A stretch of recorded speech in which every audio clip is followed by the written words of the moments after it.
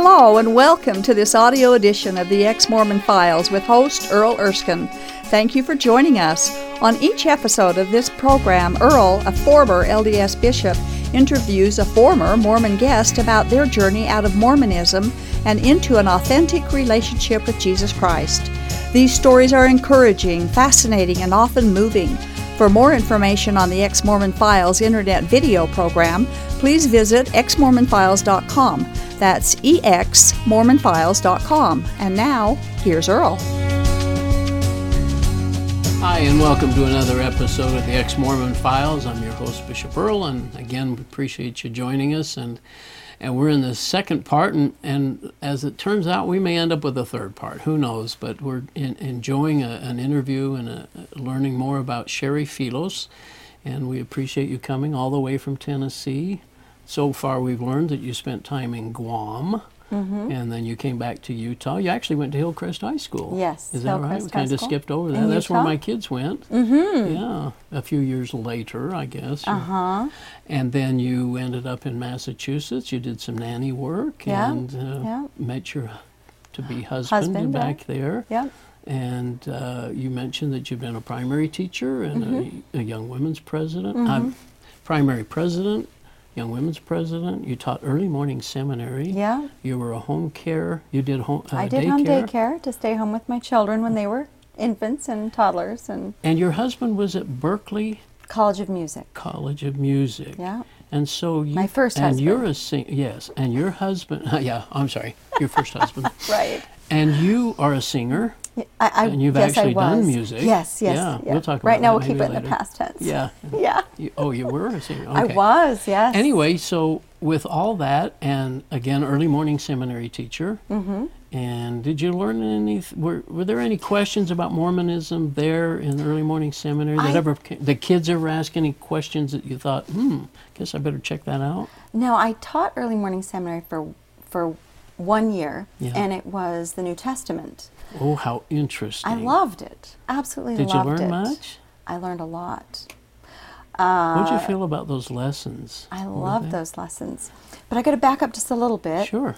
The year before I taught early morning seminary was the last year that my husband and I had our band together. We had an original band. I wanted to talk about that because after the seminary discussion, but you actually organized a band. Oh yeah, we played around the Boston area for about 7 years. He had a recording studio. What kind of venues would you play at? Clubs. Yeah. What kind of music was it? It was original rock and roll. They called it back then alternative, college alternative. Oh. And we got a decent amount of college radio airplay. We played at Mamakin. We played at The Rat. Different places in Boston. Yeah, places that people from Boston would recognize. Cheers? No, you didn't play Cheers. No, that's a fake. Well, that's a fake band. They don't have bands at Cheers. Cheers, okay. Just right. It's the only bar I know in Boston, but yeah, supposedly, but right. Yeah. How was that? Was that fun? Your husband played? It was a tremendous amount of fun. Yeah, and you were guitar. I wrote most of the music. You did. I don't claim to be a good musician. Yeah. I claim to enjoy writing and creating, and then I hand off the music to the true musicians who then do amazing things with it. Yeah. Yeah. And you've done a CD just to bring us. We've done a few CDs. Oh, have you? We did a few. Yeah, especially with the recording studio, we could do and how them would for people free. find that if they were interested? We had a great time. Could they look up Cherie Felos on the? Oh, and by the way, your maiden name is Mitchell. You wanted to mention that. Right, Cherie Mitchell Felos. Yeah. Yeah. So let's keep it pre-2000. Okay. We'll keep it pre-2000. All right. We had the band from about 1991 to 1998. Okay. And within that time, I was also having children and being young women's president and primary president. And then when I was pregnant with child number 3, we decided, okay, maybe we need to not do this anymore because it was when playing out all night and having kids from the ward come babysit till 2 o'clock in the morning, take them home the next day. It's a bit much. So we wound that down and decided not to do that. I taught early morning seminary for 1 year on the New Testament, loved it, felt like I learned a ton. And then one morning on the way home, well, back up about the dream. I was having these dreams. They were the same dream.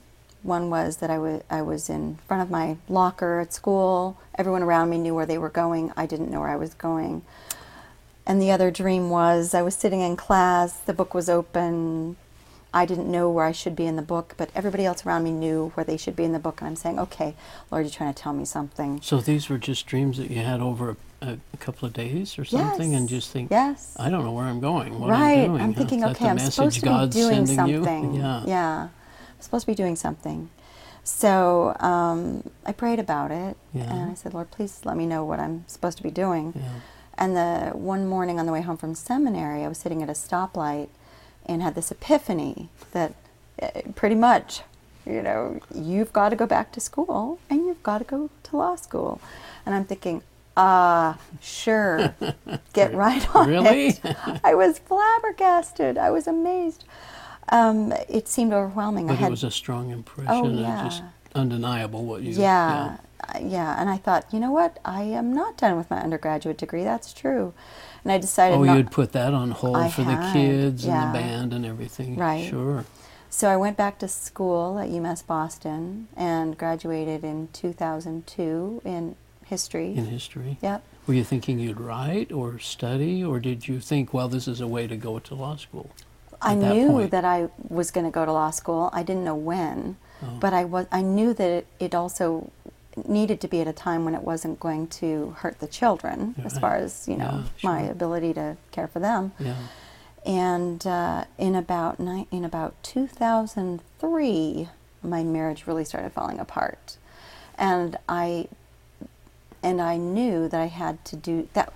Things just kind of fall together when they're supposed to. If you're, You see God's hand in it. yeah, yeah. and I knew that I had. So I always assumed that I would go to law school somewhere on the East Coast. Sure. We were living on the East Coast. Yeah. That seemed logical. But when I was preparing to take the LSAT, I looked at the list of law schools, and every single time I saw BYU, I got teary. And I'm thinking, no. I had a bad attitude about BYU. I think that was my little rebellion. Well, you spent a semester at the U. That's right. Yeah. I had gone to the University of Utah. My dad was the University of Utah fan. He graduated from the University of Utah. And I just really had kind of an attitude about BYU because I had been inactive for 7 years as a teenager. Yeah. And so BYU for me wasn't an option. So I decided, okay, Lord, whatever you want, that's what I'm going to do. And I contacted BYU. I applied to BYU. I was accepted to BYU. My husband at the time said no. He doesn't want to leave He said the East no. Coast. Yeah. Actually, at the time, so I decided, all right, I'll go to one here. And so I completely focused on really? going to one in Rhode Island. I was accepted to one in Rhode Island. They were going to give me a scholarship which would knock the tuition down. Yeah. They have a study abroad component, blah, blah, blah. But they were a new law school and they weren't accredited quite yet, which wouldn't have been an issue. And then the marriage really started going to pieces. And you felt maybe time to and get I thought, away, okay, or- Lord, I'm sorry. I'll do what you want me to do, even if it's go to BYU.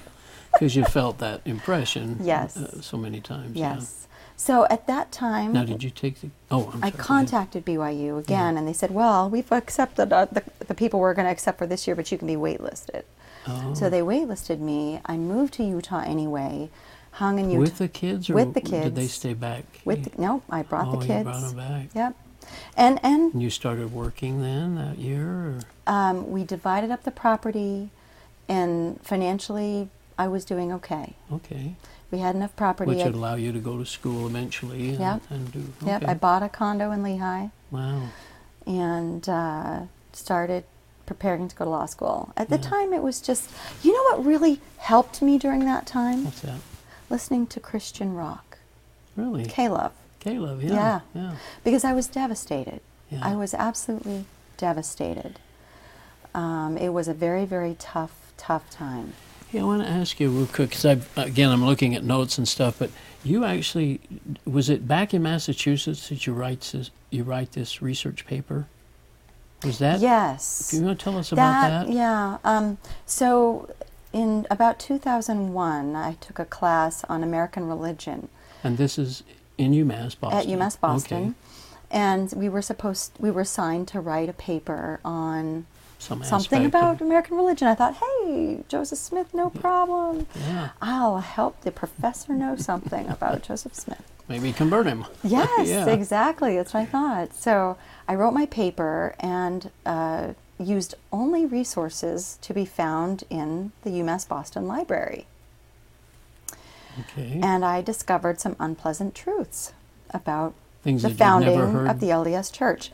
And particularly, and like I told you with the book No Man Knows My History. Von Bodie's book. Yeah. No You Man read- Knows My Story. Is it History, Story, whatever? No Man Knows My History. History. Yeah. I took some things from that book, but as we've talked about before, when you're a staunch believing member, you can only absorb so much. I could not absorb. And that's very little, most generally, right? Yes. I could only absorb so much because I just could not. Because it wasn't true? I mean, you said no, to yourself, this can't be true? Partially because of her unscholastic tone. She had a very snarky, axe-grinding tone. It was obvious she hated Joseph Smith, right? And I'm thinking, I can't believe someone like that. It's so unscholarly. I did end up taking some I wasn't information that discerning. I from just her read book, through it. but I used a lot of other sources. What else? I think I used Michael Quinn's the Magic Magic Worldview. I used yeah. that one. There was a biography on David Whitmer, which I found fascinating. Oh, right. I can't even remember the name of it at the time or at the moment. I'm trying to think of what else. But what really upset me at the time was the situation with Sarah Pratt and Orson Pratt, because I absorbed. They were married. They were married. Sarah Pratt was married to Orson Pratt. Orson Pratt was in England on a mission, and Joseph Smith approached Sarah Pratt and says, "Hey, you want to be one of my spiritual wives?" She says, "No way, baby. One husband's enough for me." And then he denied ever asking her that, and she was so upset about it. Did she write about it? Well, she told Orson as soon as Orson got home. And I'm sure she told other people, Yeah. but it became like a little war between them, Sarah Pratt and Joseph Smith. Yeah. And I was just upset by that. That really upset me. That was the one thing I absorbed that really upset me about Joseph Smith. I didn't really get into the whole polyandry thing. I wrote the paper from the perspective of, yes, he was a man, he made mistakes, the church marched on. Is this when you read Emma's biography too? No, I read That was Emma's later. Okay. Yeah, I actually took pieces from Emma's biography, but I didn't read Emma's biography cover to cover. I had small toddlers running around at home. I had several classes, and I was juggling just as fast as I could. Yeah. I read Emma's biography later on cover to cover. Oh, okay. Yeah. Fascinating. Yeah. So you learn things, you put them on a shelf, is that what you do? But my husband at the time read my paper and he lost was his member. testimony. He was a returned missionary. No, he wasn't. Oh, He was okay. the convert, remember? Oh, okay. We got married okay, in I'm November. sorry. He was Okay. baptized in February. Right, okay, got him. And he'd been in a few bishoprics. So he reads your paper? He read my paper, lost his testimony. Yeah. Wow. Yeah. Got an A+ on that paper, I didn't did, you? yeah. Okay. I didn't lose my testimony. I still have a But testimony. did you put that on a shelf, as we say? Kinda- Yeah, I just kind of set that aside and marched merrily on for a while. Yeah. All right, so you spend, okay, where are we at? You spend... So he your- loses his testimony. Okay. And again, the marriage falls apart. Yeah. I move to Utah, get ready to Okay. go to law school. And you Go to have- law school, marry husband number 2. Okay, so you're in law school from 2005 to 2008. Right. Okay, and anything significant happens? You're with law students and thinkers, critical thinking. Did you? Yes, I learned Yeah. how to think. Yeah. Loved the professors, wonderful environment, and it was a blessing for me to be there because good. it taught me how to think Yeah. for a price that I wouldn't have to go into debt. Yeah. I wouldn't have to continue paying off for the rest of my life. Met wonderful, wonderful people, wrote many, many papers, again, married husband number 2. Were you learning anything more about the church? Did you sense the people around you, the professors and the students, all were strong in their faith and that kind of thing? I think it was at the end of my law school career that I had made some other discoveries. And I can't remember specifically, other than it just started sticking in my craw about the difference in the treatment between the men and the women and the polygamy. Mm-hmm. And we might want to mention right now, I come from polygamy. My grandmother is from the Barlow clan. She was Arlene Barlow. They started polygamy after the manifesto. And my great-grandfather married 3 wives. Was that here in Utah? Yes, or here in Utah. They weren't in Mexico or Nope, anywhere? here in Utah. Okay.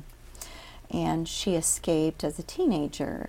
And I think had been affected so negatively by the dynamics, the power dynamics of polygamy. It affected my father, who in turn, it affected his marriage and his relationship with his wife, which was my mother, which affected me. Sure. So I think the book, The Ghost of Polygamy, which I've heard a lot about, I haven't read it yet, but that is so true. That is so true. There is a ghost of polygamy that affects and influences a lot of the policy decisions that are made today. Really? I think so, yeah.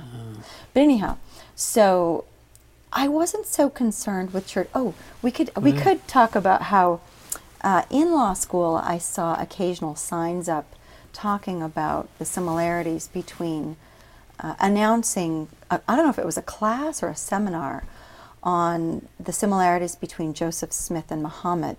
And I was so offended by those posters. By those comparisons. Yes. And stuff, yeah. I'm thinking. And this is at BYU? Yes, BYU Wow. Law School. They put those up? Yes. I'm thinking, what are you guys trying to do? Cozy up to the Muslims in school? Are you trying to make them feel comfortable? I just couldn't understand why they would do that. Yeah. But because that almost seems like an anti-Mormon kind of a concept, isn't it? Where it seemed to me offensive. Why is this guy a prophet and why isn't this guy a prophet? Because I knew Muhammad had done some very bad things. Yeah. How could they compare him to Joseph Smith? Right. Right? But he sees an angel and he writes a book and similar stories in some ways. In fact, Joseph Smith at some point said, "I am the Muhammad to the world or the church." See, or something. I didn't know that. You didn't know at the time. No, I had no idea. No. It wasn't until later on when I read this book, and this is show about. that to everybody. It's about 5, Seeking Allah, maybe Finding Jesus. 3 years before I actually left the church. I read this book, and I noticed the similarities in teaching between the Muslims and Mormons, because they say the same thing about the Bible. You can't trust the Bible. It's been mistranslated. You just don't know where those books came from. Blah, blah, blah. So when I read that in this book from a devout Muslim who found Jesus and the way that he came to Jesus, it really resonated with me. So you're almost thinking, maybe I could make a change. Maybe I need a change, or can I hold on to this religion? What were you thinking? After law school, I went back to Massachusetts, and we're missing, but that's okay. Went back to Massachusetts, and you do practice law back there? I did. Okay. Yeah, ran for city council.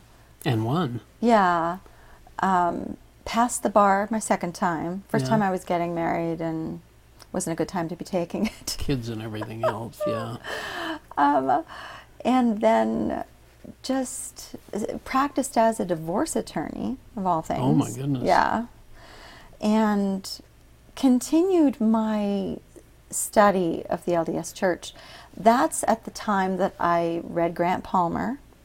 Insider's View of Mormon Origins. Uh-huh. I read Conflict in the Quorum. Who wrote that? It's Signature Books put it out. It talks about the historical conflicts that are documented at the Quorum of the 12. And it answered a lot of my questions about Orson Pratt. Orson Pratt had been removed as an apostle. Out of his place in the 12 for no reason given on the record. Okay. Probably back to Sarah. Yeah, I'm sure it did. I mean, he was upset or something. Yeah. Right. And I also read Emma's biography. That's the when you whole read that. thing. Okay. And that was very eye-opening. I had a problem with what I was really focusing on at that time was the revelation where Joseph tells Emma that if she doesn't accept polygamy, she's going to be destroyed. Section 132. Which is still in the Doctrine and Covenants. And I thought, they need to take that out. I was ready to go on a public crusade to get them to take that out. Yeah. Because it was obvious Emma wasn't destroyed. Within 1 year of that revelation, Joseph had been destroyed. Yeah, that says something, doesn't it? Yeah. I don't think Mormons think about that at all. Yeah. And then I found a scripture in Deuteronomy that talks about when a prophet says something the Lord didn't tell him to say, how he would be destroyed. Yeah. And I'm thinking, okay, well, there you go, 132. 1 year later. Yeah, right. Interesting. So you're back practicing law in Massachusetts. You've got the family back there. You've not with this husband, but right. Okay. I had remarried. I had been divorced twice. Remarried, husband number 3. Husband number 2, we might mention, was staunch LDS, so I thought. And return missionary. And return That's missionary. The return missionary. Okay. Yep. And we won't go into those details, no. other than to say that But you thought you had some structure there, and you had somebody that was going to help you live life as a Mormon. And it's what I wanted. Yeah. It's what I wanted. Right. Yeah. You just figure that. See, I think sometimes ladies looking for return missionaries think that's going to be an end-all answer, that they're going to provide love, nurture, and do all those things. There was a tremendous lack of honesty. And I just have a feeling that there's a lot of hypocrisy. So after that, even with I specifically looked outside the church because I figured I would find more honesty. Yeah. There wasn't much honesty for the single people in my age group among the men. So how did you find this next husband? Online. Yeah. Yeah. And I wasn't looking for a husband. I was looking for dating partners. Yeah. I mean, not dating partners. I was just looking for a social structure. Yeah. There was no way to date long distance anyway, well, other than long distance, because he was on the East Coast, I was in Utah, and I was specifically talking to people that were not in Utah. Before you practiced law in Massachusetts? Oh, okay. Right. So we're back just after your BYU time, or during at the end of that? It was at the end of my BYU time. Okay. Yep. And I was, like I said, projecting that I was on the East Coast because I was going to move back there. That was the plan, right? Yeah. And I didn't really want to date anyone then and there. Right. I figured, okay, it's safer to date online. You can get to know them. You can look at their writing. You can, if you feel safe enough, you can actually meet them at some point. Yeah, and eventually he comes out here to Salt Lake. He did. And you take him to? Temple Square.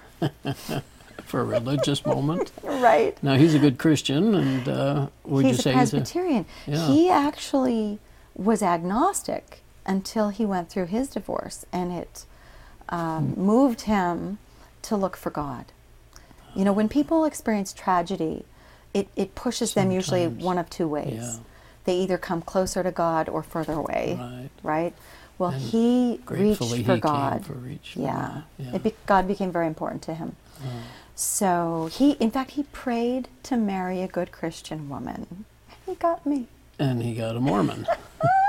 Now, where's your testimony at this time of the church? Are you still, you're active? Are you still going to, after BYU?